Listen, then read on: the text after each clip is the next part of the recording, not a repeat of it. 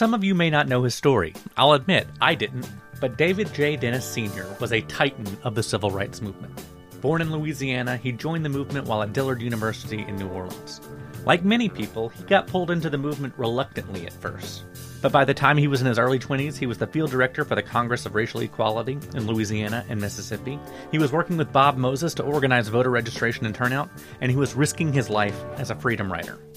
David Dennis Sr. helped organize the Mississippi Freedom Summer. He challenged the Democratic Party at virtually every level to become more integrated. He put his life on the line time and time and time again, and he lost close friends. Friends like Medgar Evers, who was gunned down outside of his home.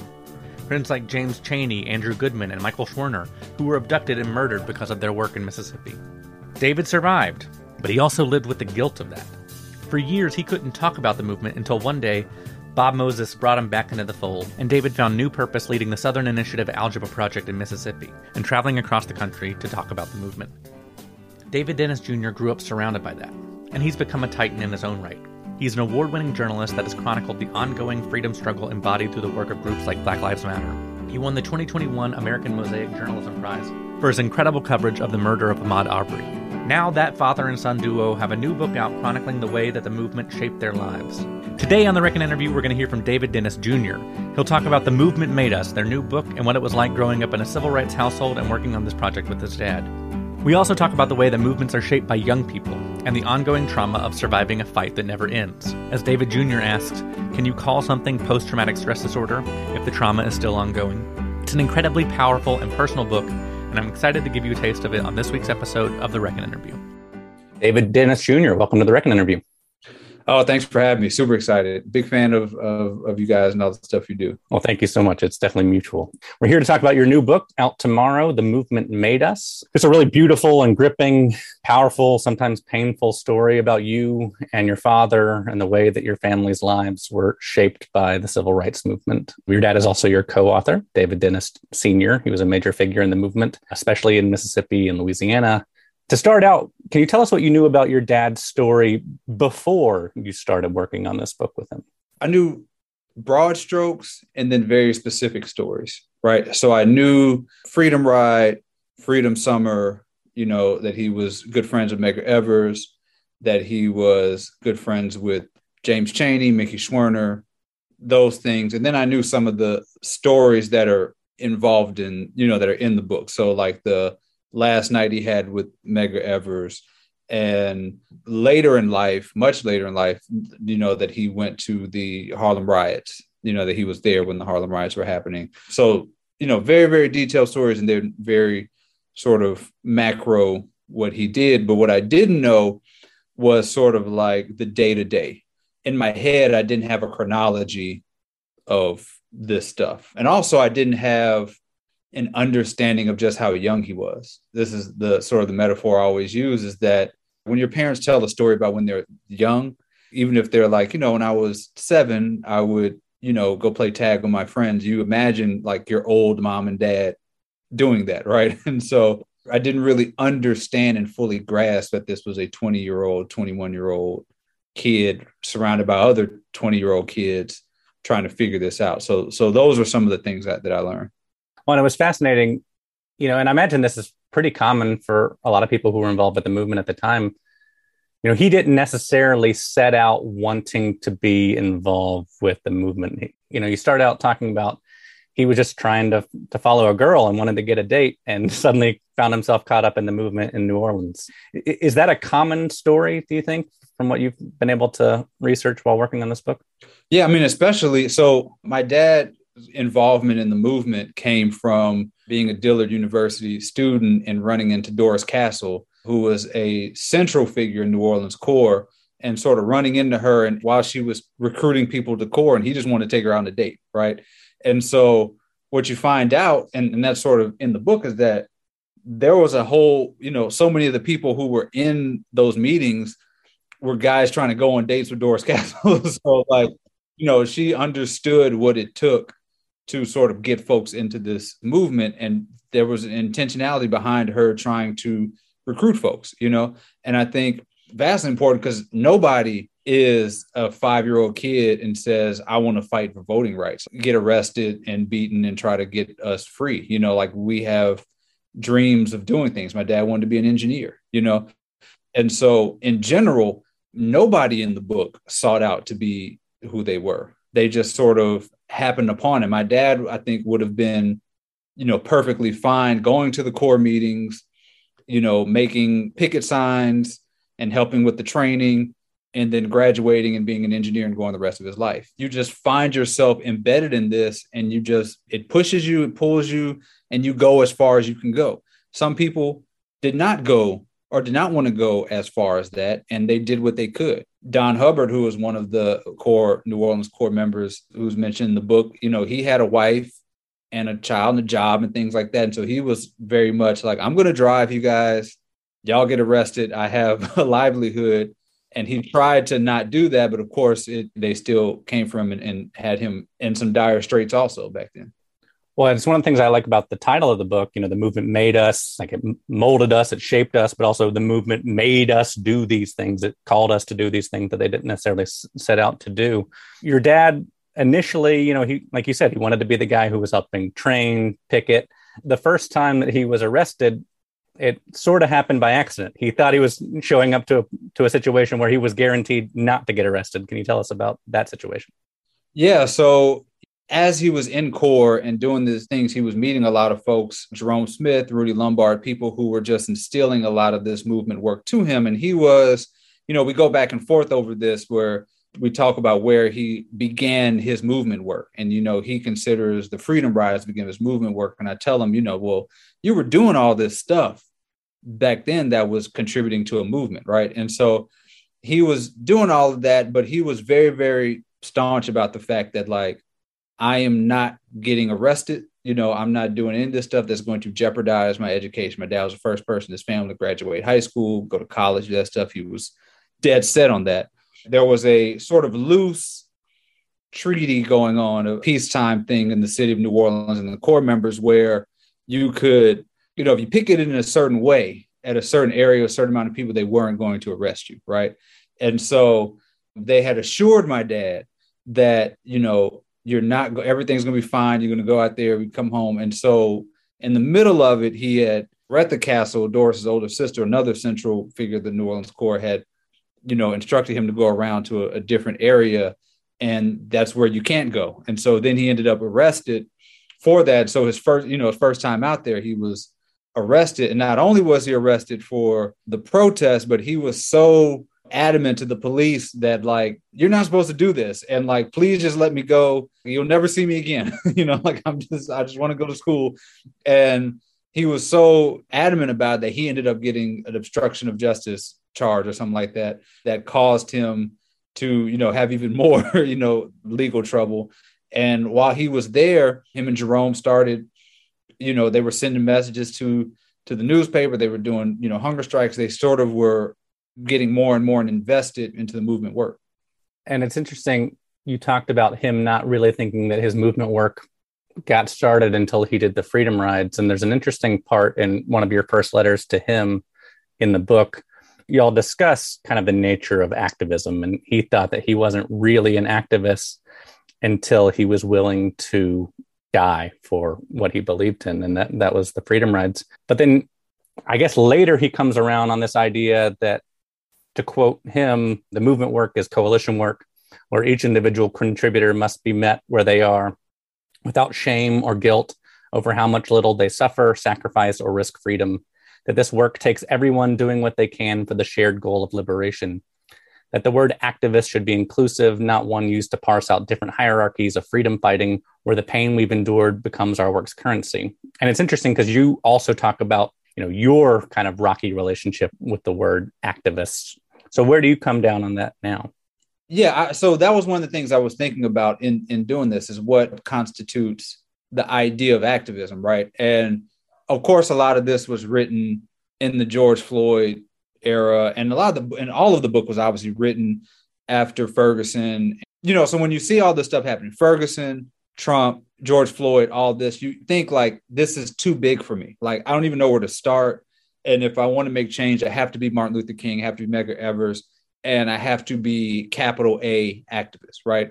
And I think that sometimes folks say, well, you weren't out there on the street, you didn't do enough, you didn't get arrested, you weren't doing enough. And I think it's a deterrent. It deters people from actually doing what they can.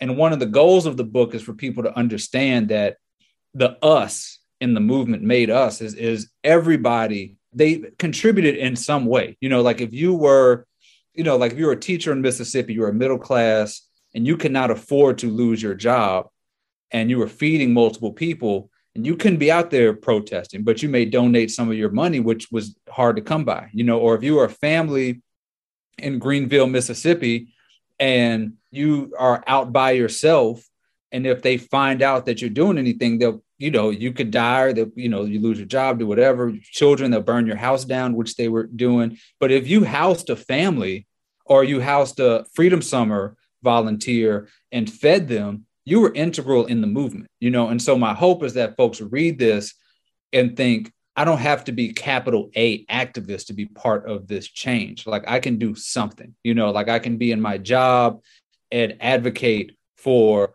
more, Black folks in my job or whatever, like you can do something. Like as long as you're doing something, you're doing something. And I think that often there's this divide between who is an activist and who is not. What is the line between an activist and somebody affecting change? Like I'm not going to go. That's why the word sort of makes me uncomfortable, which is what I was grappling with.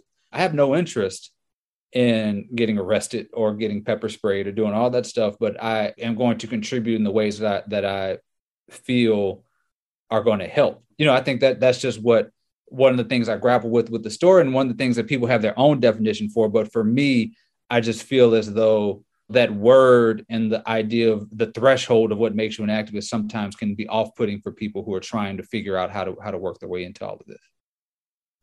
Yeah, definitely. And, this is the week where Elon Musk has made headlines for buying Twitter. And so there's been a lot of conversation about Twitter as the public square and the way that it's done a lot of good in recent years in terms of elevating videos like the death of George Floyd or Michael Brown or Trayvon Martin. It's also spread a lot of misinformation, and it does seem to, sometimes boil down in people attacking each other for not being activists enough or being too much of an activist or not an activist in the right way.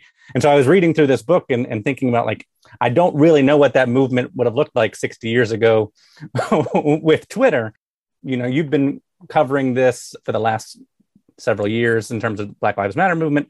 How do you think that activism has changed today? It's certainly on a more expansive scale. Back then it was more localized and tactical. So how has activism changed in the last 60 years?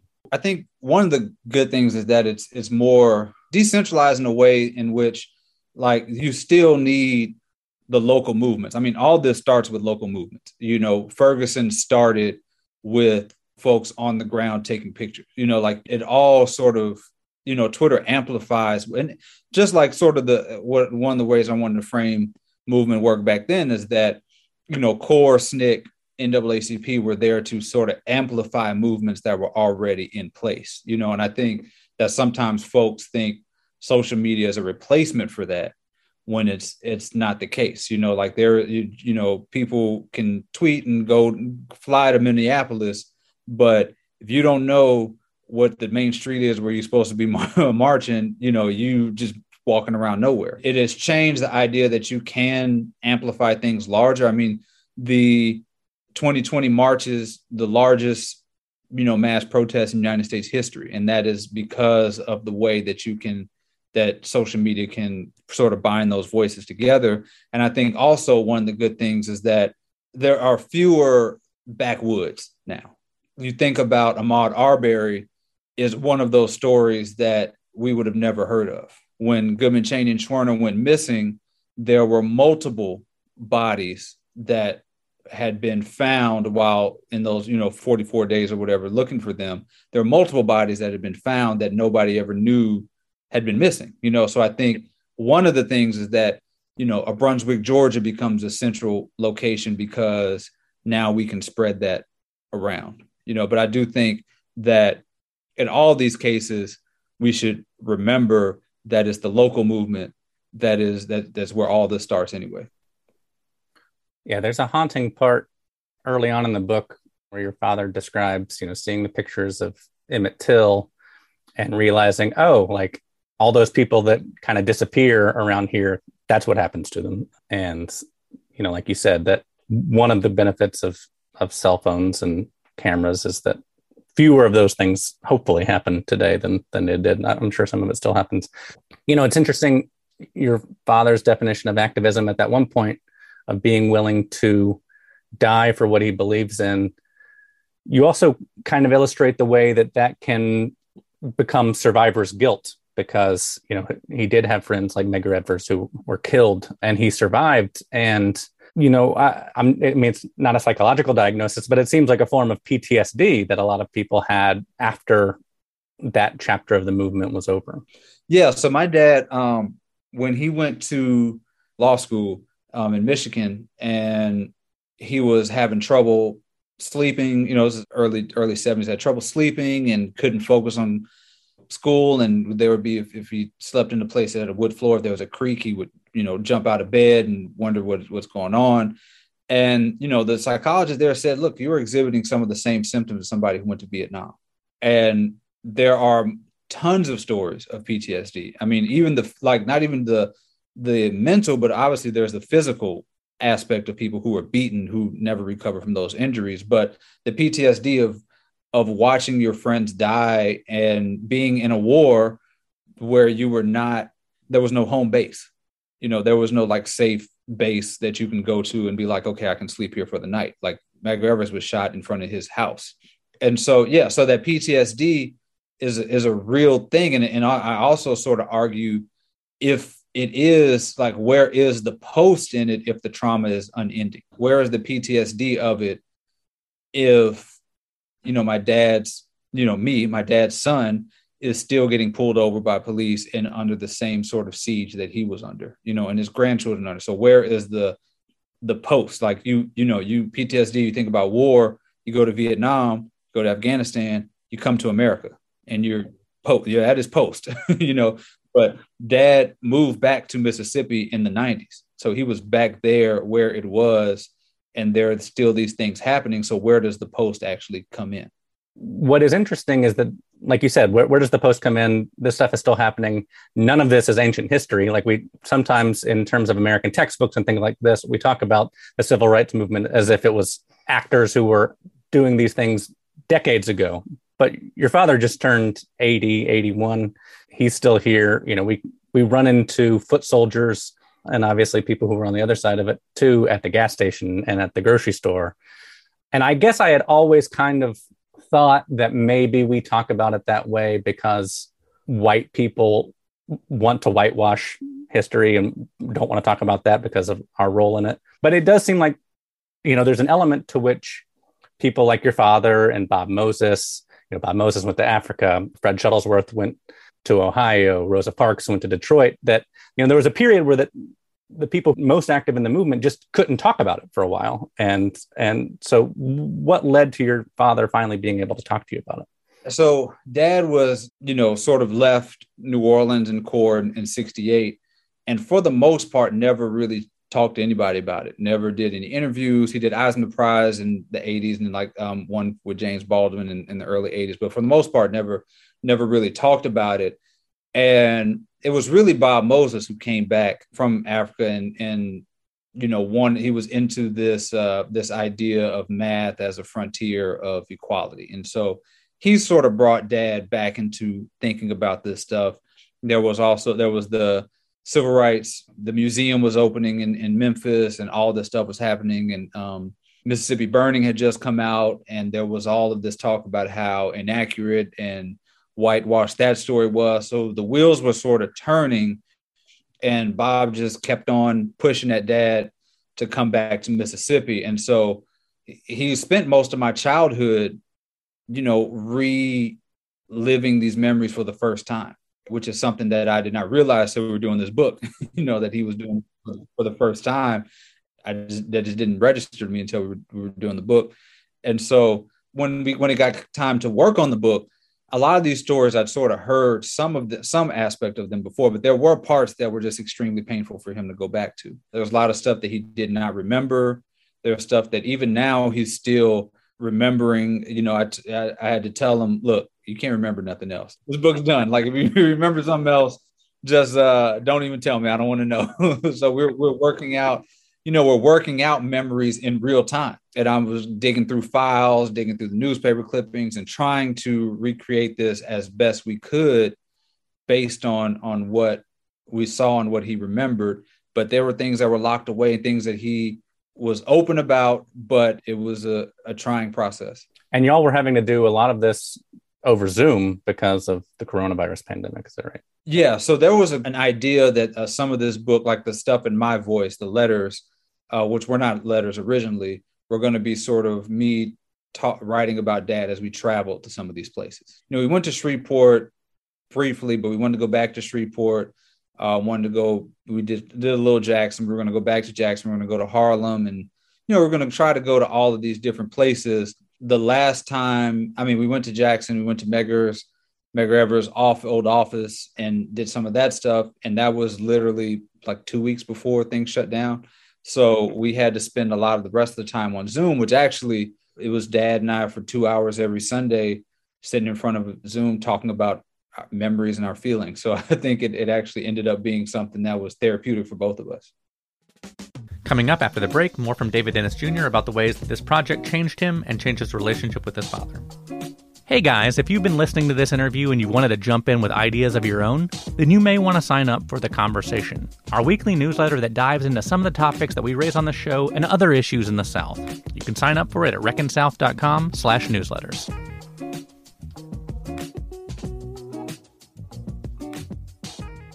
Your relationship with your father not being what you wanted it to be as a child. What was it like? I'm always curious about what it's like to grow up surrounded by the movement and have all these important figures in your life, and your dad being an important figure in the world. What was that like for you as a child?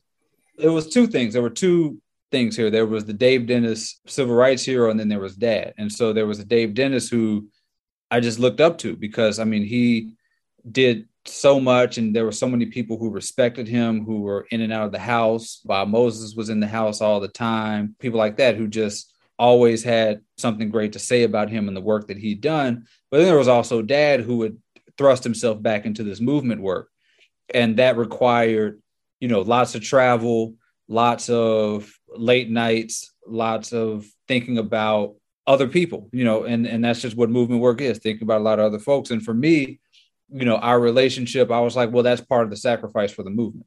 I'll just wait until he comes home, and that's just what we do for other folks. And it was something where he wasn't at home, or he weren't, as spending as much time as I would have liked.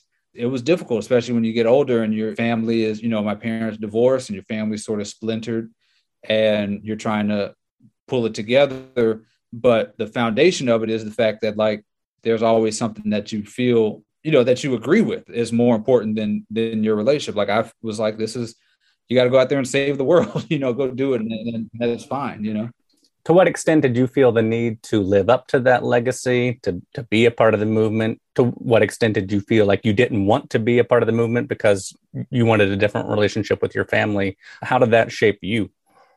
Yeah. So for me to sort of right the ship was to be the best dad and husband possible. And my dad had always, he'd always admired me, or say he admired me for being that. That was what his idea of righting the ship was. And he says that he never, was concerned about me in doing that kind of work, as he just sort of felt, you just feel that was just what would happen, that I would just find myself into it. But for me, it was a real conflict for me, especially around Ferguson, when all this stuff is happening. And I feel as though I need to be a part of it. I need to go to Ferguson. I need to go march with folks. I need to be out in the street. This is what's going on. My dad did this. I need to do this.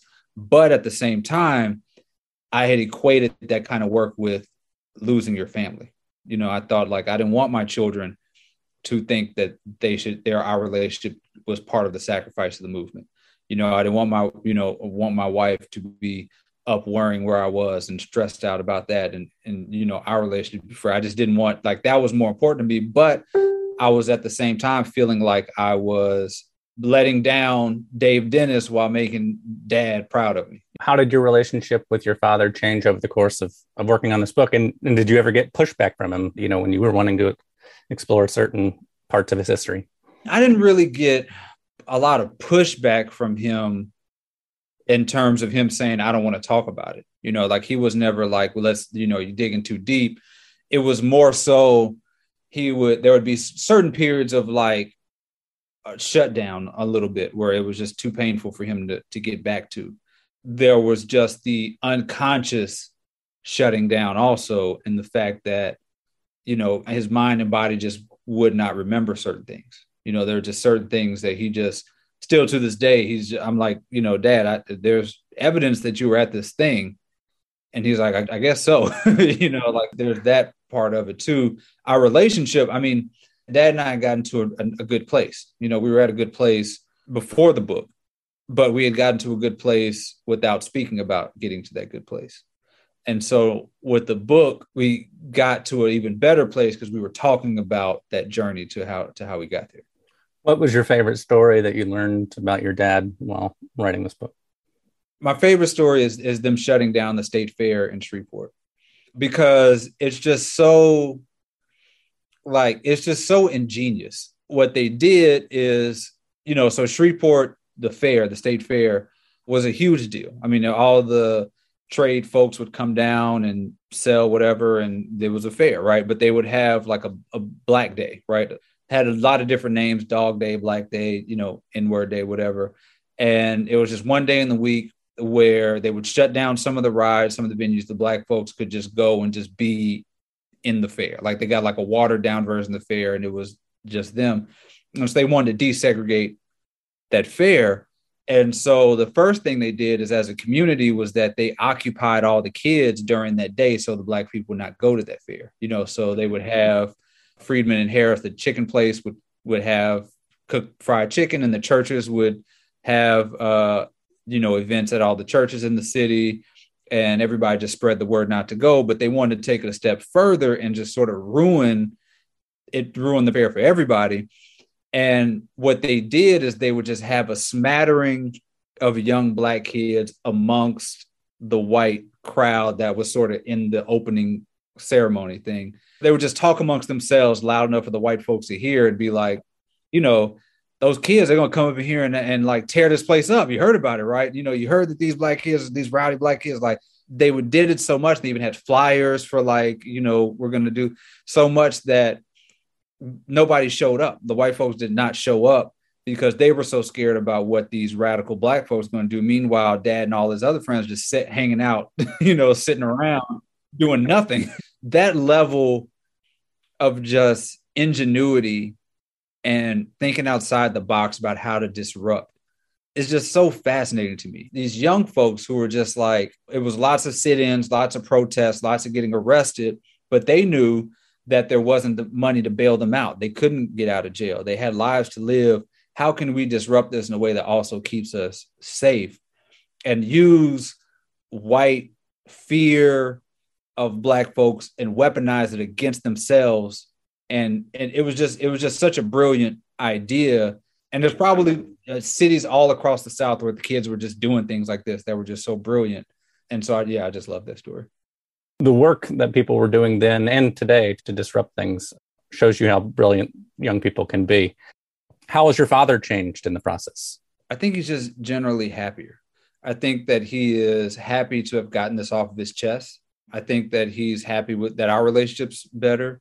He feels open in a way that he kind of was not before. He does a lot of speaking engagements, and a lot of times people know what notes to hit. They know if he talks about it enough, he can go on autopilot. But this was a way for him to tell stories that were not, that he'd held so close to him that he had forgot that he was holding close to him. So I think it's almost like a breath of fresh air, I think, for him. What lessons can we learn from your dad's generation and from the work that you've been covering for the last decade? And what's the easiest way for young people to get involved today?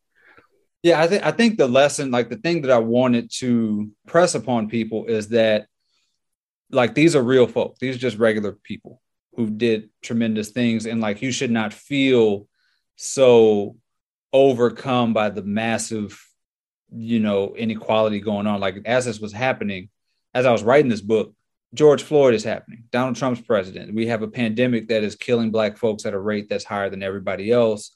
Poverty, the income gap was growing.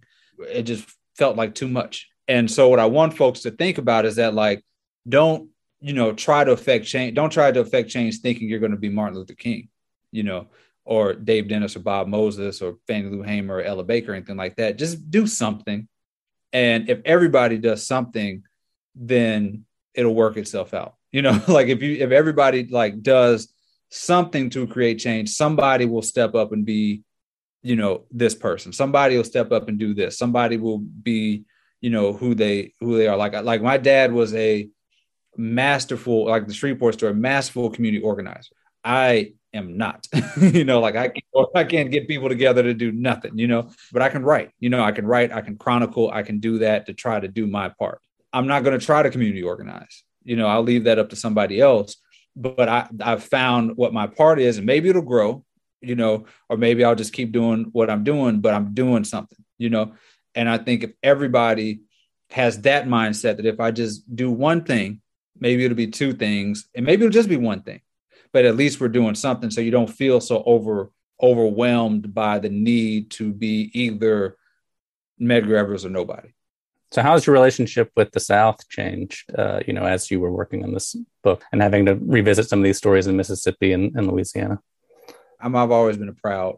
I was never one of those people that was like, but I was never one of those people who, felt like, all right, I got to get out of Mississippi. I love Mississippi. And one of the reasons I love it is because we, as a state, have in many ways set a blueprint for getting Black folks free. Like we are a state, much like Alabama in a lot of ways, that is the ground zero for the worst things that white supremacy can do to Black folks or can try to do to Black folks, right?